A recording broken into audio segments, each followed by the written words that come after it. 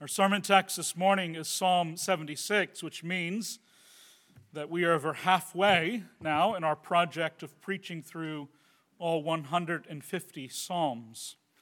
This Sunday completes our 8th summer in the Psalter. We've been preaching consecutively through the Psalms for 3 months each summer since 2016. Next week, we'll begin a new sermon series for the fall on the book of Philippians, Paul's letter to the church in Philippi. But Lord willing, next June, we will come back to the Psalms and pick up with Psalm 77. As we close out our time in the Psalms this summer, I just want to give a brief commendation and even testimony about the Psalms in my life. It was probably about 12 years ago that I began to put praying the Psalms at the center of my devotional life with God, a regular and central practice of that life.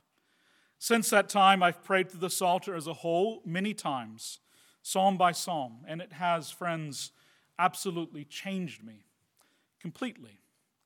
I'm a different person now today than I was, a different pastor, a different husband and father than I was 12 years ago, because of the ways that the Psalms have shaped me in that time. And that's what God's Word is supposed to do, by the way.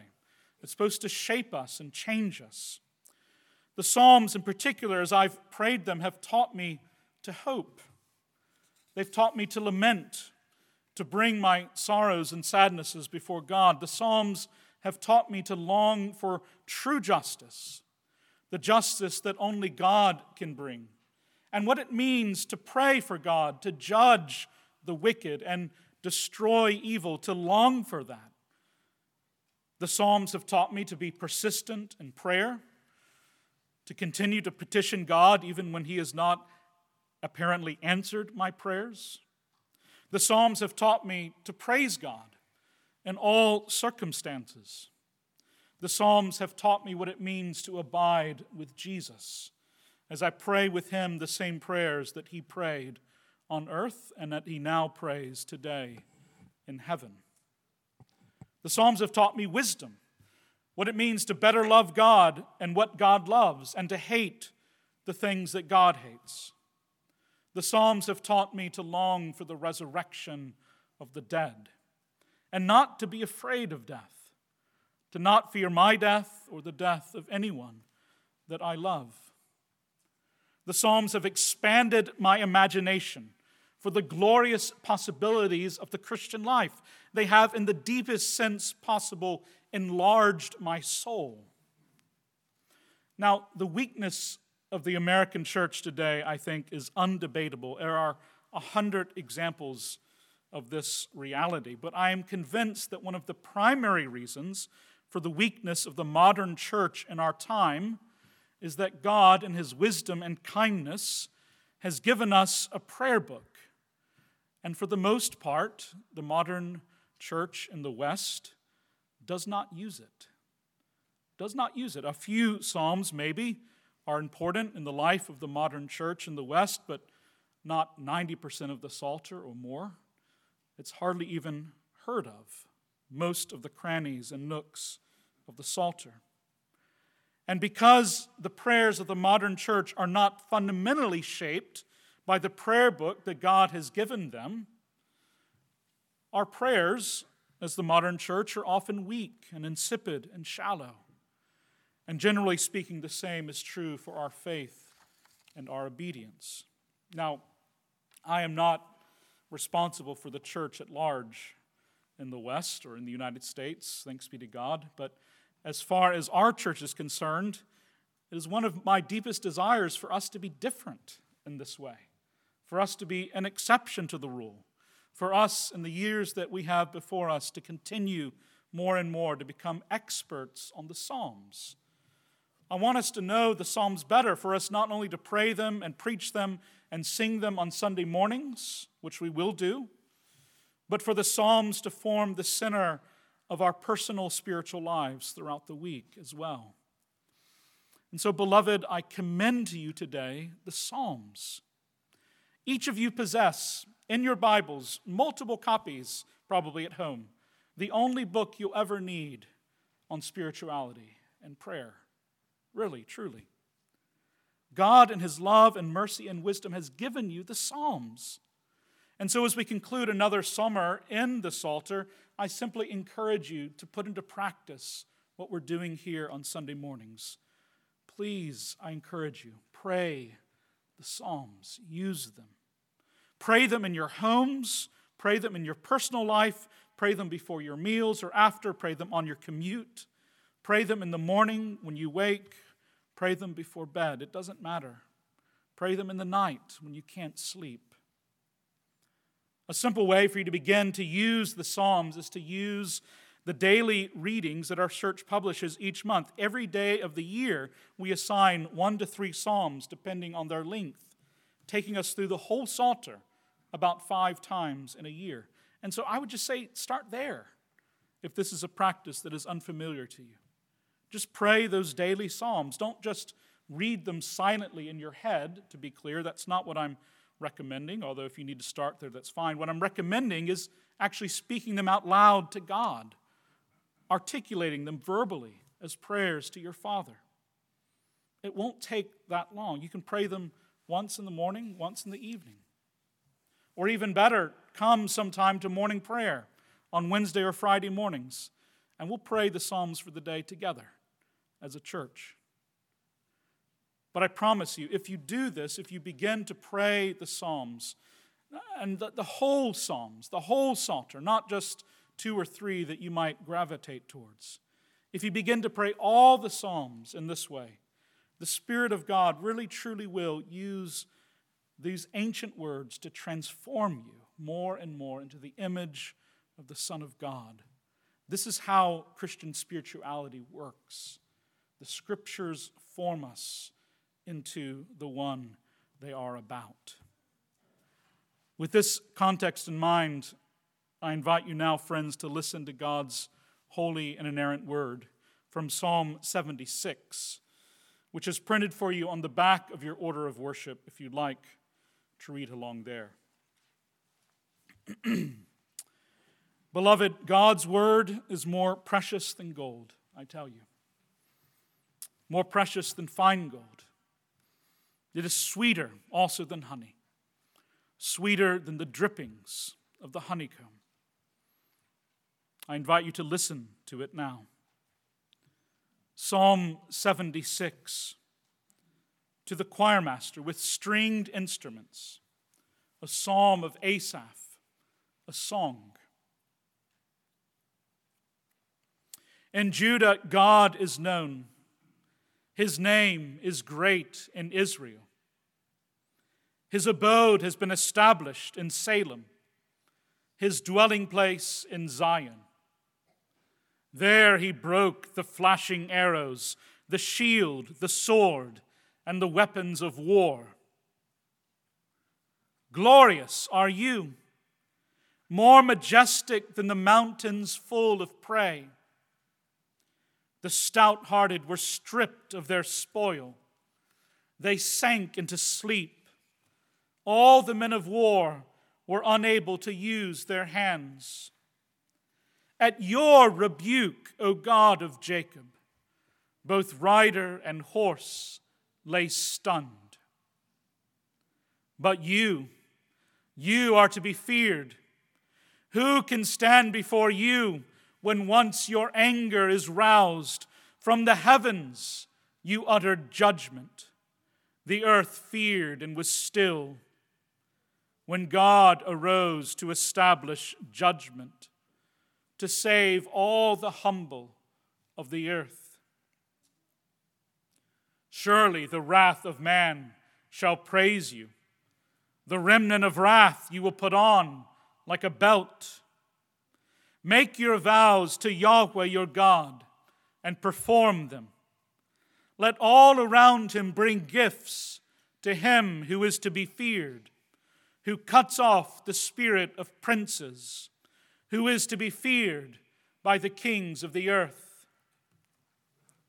Thus far, the reading of God's word. It is absolutely true, and it is given to you because your Father in heaven loves you. Let's pray. Blessed Lord, you caused all the Holy Scriptures to be written for our learning. Grant us now by your Spirit to hear this portion of your word and to read, mark, learn, and inwardly digest it, that we may even more embrace and hold fast to the blessed hope of everlasting life, which you have given us in Jesus Christ, our Lord. Amen. Beloved, you are safe with God, completely safe with Him, completely protected. Now, this does not mean, to be clear, that terrible things, even death itself, will not happen to you. They will. But still, you are safe with God. For there is no act of human violence, no attack of Satan, no threat of wickedness, not even death itself. None of these things can defeat God's power and God's love and God's deliverance of you.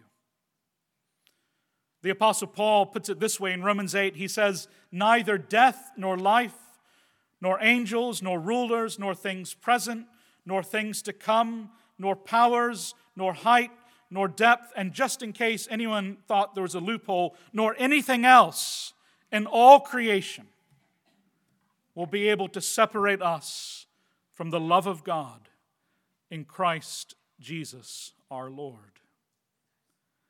The reason Paul can make that kind of declaration, that kind of almost absurd promise of God's protection, is because he knows that the power of any created thing is nothing compared to the power of God, and that God has committed himself to us, to you, to me, to the apostle, completely and utterly in his Son, Jesus Christ, our Lord.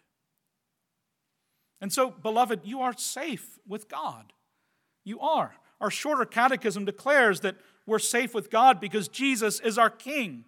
And as our King, he subdues us to himself, the catechism says. He rules over us and defends us, and he also restrains and conquers all his enemies and ours as well. This is what God has promised to do for us. The reason we are safe with God is because God himself has given himself to us in Jesus Christ. And Jesus, as our King, watches over us all the days of our life. We belong to him, body and soul, in life and in death. And even when we go into our graves, Jesus continues to watch over us there. He does not abandon us. He keeps us safe even in the grave from our enemies. Our psalm this morning, Psalm 76, is a psalm of praise and thanksgiving. But what the psalmist is giving thanks for is maybe not something that would immediately come to mind for us. He's giving thanks for God's power, for God's might, even for God's anger, God's fury and wrath as he fights for his people and delivers them from evil. The psalm begins in this way. In verses 1 and 2, it says, in Judah, God is known. His name is great in Israel. His abode has been established in Salem, which is a shortened way of saying Jerusalem, which is also the Salem, the Hebrew word for peace. His abode has been established in Salem, his dwelling place in Zion. God has drawn near to his people, the psalmist is saying. He has established himself with them. He dwells among them. But what's interesting about verse 2, the Hebrew words there for abode and dwelling place are not the normal words that we would see. They're not just the generic words in Hebrew for where someone lives or has established their dwelling place. They're actually two very rarely used words in the Old Testament, which mean a dwelling place of a wild beast. In particular, the dwelling place of a lion is how these words are used elsewhere in the Old Testament. More literally, verse 2 can be translated like this: God's lair has been established in Salem, God's den in Zion. You see, the image this psalm is giving us is of the Lord being personified as a lion who has established himself in Jerusalem. These are his hunting grounds. This is where he lives. This is his domain, living among his people. I think that's a fascinating image to think about and consider for the Lord. Right? The Lord is saying he is among his people as a lion, as a beast, as a predator, mighty and powerful and dangerous to his enemies. And do you know what happens when you attack a lion in his den, right? When you go into his turf? He responds with wrath and fury, right? He protects his ground. And that's just what verses 3 to 6 are describing. There, the psalmist says, that is, at Jerusalem, he, the Lord, broke the flashing arrows, the shield, the sword, and the weapons of war. Glorious are you, he says to God, more majestic than the mountains full of prey. Jerusalem is surrounded by mountains, and when the Assyrians came, they were in those mountains. They were full of prey. Glorious are you, the psalmist says. The stout-hearted were stripped of their spoil. They came with the spoil that they had won from other nations. They sank into sleep. All the men of war were unable to use their hands. Right? They're paralyzed. At your rebuke, O God of Jacob, both rider and horse lay stunned. What these verses are describing is the time when the Lord fought for his people and completely destroyed the most powerful army in the ancient world at that time. It's a story that's so important, it's actually recorded in 3 different places in the Old Testament. In 2 Chronicles 32, which we heard already this morning, and also longer versions of the same story. In 2 Kings 18 to 19, and also in Isaiah 36 and 37. The story is this. Around 690 BC, Sennacherib, the Assyrian emperor, besieged Jerusalem and meant to bring about its total destruction. And there is lots of extra biblical evidence for this reality. It's not just in the scriptures that we read about this event. About 30 years before, in 722, the Assyrian armies had utterly destroyed the northern kingdom. They had gone to Samaria and destroyed and carried into slavery the northern tribes of Israel, those tribes that had rebelled against the line of David and set up their own kingdom away from Jerusalem. And the Assyrians had done this same thing all over the ancient Near East. They ruled with a mighty and vicious hand. They were undefeated, so to speak. And now Sennacherib comes to Jerusalem to do the same thing there. The Assyrians, to be clear, were absolutely without equal in this period of the ancient world in terms of their military power and their cruelty. They were basically invincible at the time. And they weren't just strong militarily. The Assyrians' brutality in torturing and killing their enemies was extreme, even by the standards of the time. You see, their armies, after taking a city, would engage in truly horrifying acts of violence. And this was encouraged by their military leaders. It was a kind of psychological warfare, is what we'd call it today, communicating to all their enemies that if you don't submit to us and surrender, this is what will happen to you. And when Sennacherib assembled his armies outside Jerusalem, he mocks Israel's God. He uses that terrible reputation to demand the surrender of the city. He says, "Do you not know what I and my fathers have done to all the peoples of the land? And were the gods of the nations of those lands able to deliver their lands from me? How much less," Sennacherib says, "will your God deliver you out of my hand?" Now, the terror of this moment in history for the people of Judah must have been overwhelming. Right? You're in the city, you're cut off, no supplies are getting in, and there are thousands and thousands of armed warriors around you who have just leveled cities and done terrible, terrible things to the people they've conquered. The people in Jerusalem knew if the Assyrians breached their walls, it would mean torture and death and slavery for everyone who lived there. There were no innocents in the ancient world, right? No civilians. But as the scripture tells us, on this occasion, the Lord himself fought for his people. His anger was aroused by the threat against Jerusalem and against his den, his lair. And he rose up in fury and in power to destroy on a single night the most powerful army in the world. It's fascinating. There is, again, extra biblical evidence for Assyria suffering a great defeat at Jerusalem, but there's no explanation for it. Modern scholars try to say, well, maybe there was a plague or dysentery or some sort of thing that wiped out a large portion of their army. That's why they could not conquer Jerusalem, and Sennacherib had to go back to Nineveh, where he had his capital. But 2 Kings tells us what actually happened.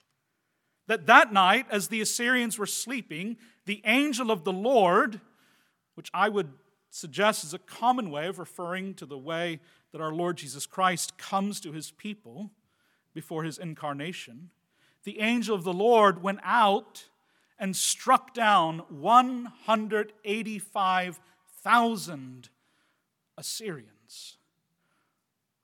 Think about it for a moment, right? In one night, the angel of the Lord went out and killed almost 200,000 warriors. The devastation and ruin around Jerusalem must have been astounding. Corpses everywhere, put to death by the angel of the Lord, bringing the justice of God. Their army was completely destroyed. Their power was utterly broken. Sennacherib fled back to his home in shame and was later murdered by his own sons. That's what happened to him when he threatened the people of God. Like a lion rising out of its den, the God of Israel turned on the Assyrians and slew them. And beloved, this is the God who fights for you. This is your king. This is what it means to be under his protection. This is why you are safe. Because your God is more powerful than anything else in the world that might seem to threaten you, that might frighten you. The rest of the psalm, verses 7 to 12, the second half, revels in the power and the wrath of Israel's God. Listen to the psalmist. He says, and he invites us to say with him, he says to God, "But you are to be feared. Who can stand before you when once your anger is roused? From the heavens you uttered judgment. The earth feared and was still when God arose to establish judgment, to save all the humble of the earth. Surely the wrath of man," the psalmist says, "shall praise you. The remnant of wrath you will put on like a belt." And then the psalmist says to all of us, "Make your vows to Yahweh your God and perform them. Keep them," he says. Make vows to him and keep those vows. And let all around him bring gifts to him who is to be feared, who cuts off the spirit of princes, who is to be feared by the kings of the earth. What becomes clear from these verses is that the psalmist understands that what happened in Jerusalem at the defeat of the Assyrian armies is just a starting point for what the God of Israel intends to do. It's just the beginning of what God will do for all the earth when his anger and wrath are fully roused. The judgment of God that fell on the armies of Assyria, the psalmist is saying, will one day cover all the earth. And this, the psalmist says, is good news, profoundly good news. This is a reason to praise God. Because, as he puts it, when God's anger is roused, it is the wicked who are destroyed.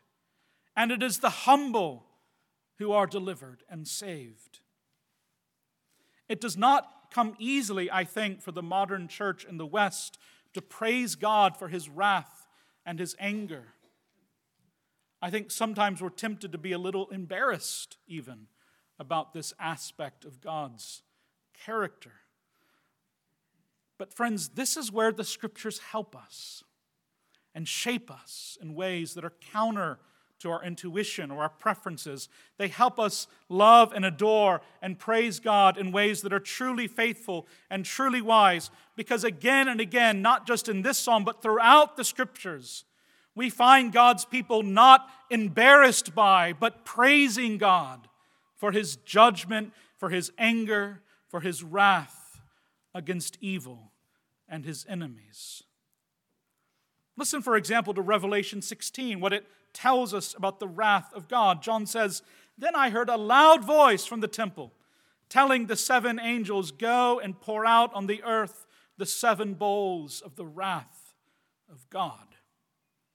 So the first angel went and poured out his bowl on the earth, and harmful and painful sores came upon the people who bore the mark of the beast and worshipped its image. The second angel poured out his bowl into the sea, and it became like the blood of a corpse, and every living thing died that was in the sea. The third angel poured out his bowl into the rivers and the springs of water, and they became blood. And I heard the angel in charge of the waters say, 'Just are you, O Holy One, who is and who was. For you brought these judgments. For they have shed the blood of saints and prophets, and you have given them blood to drink. It is what they deserve.' And I heard the altar saying," John says, "Yes, Lord God, the Almighty, true and just are your judgments." Beloved, this is how the Scriptures speak about the wrath and anger of God. They declare his judgments are true. His judgments are right. His judgments are pure.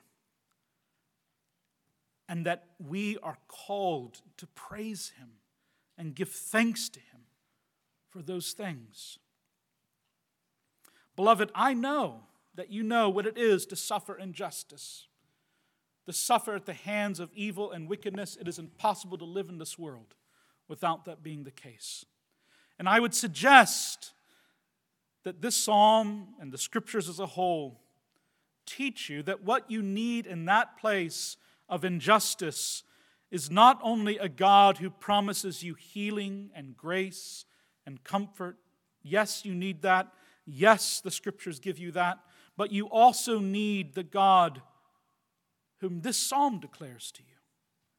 A God who rises up in anger and fury to defend his people. A God who promises that you are safe because he loves you so much that your suffering angers him. And in his wrath and in his fury, he will protect you. He will deliver you.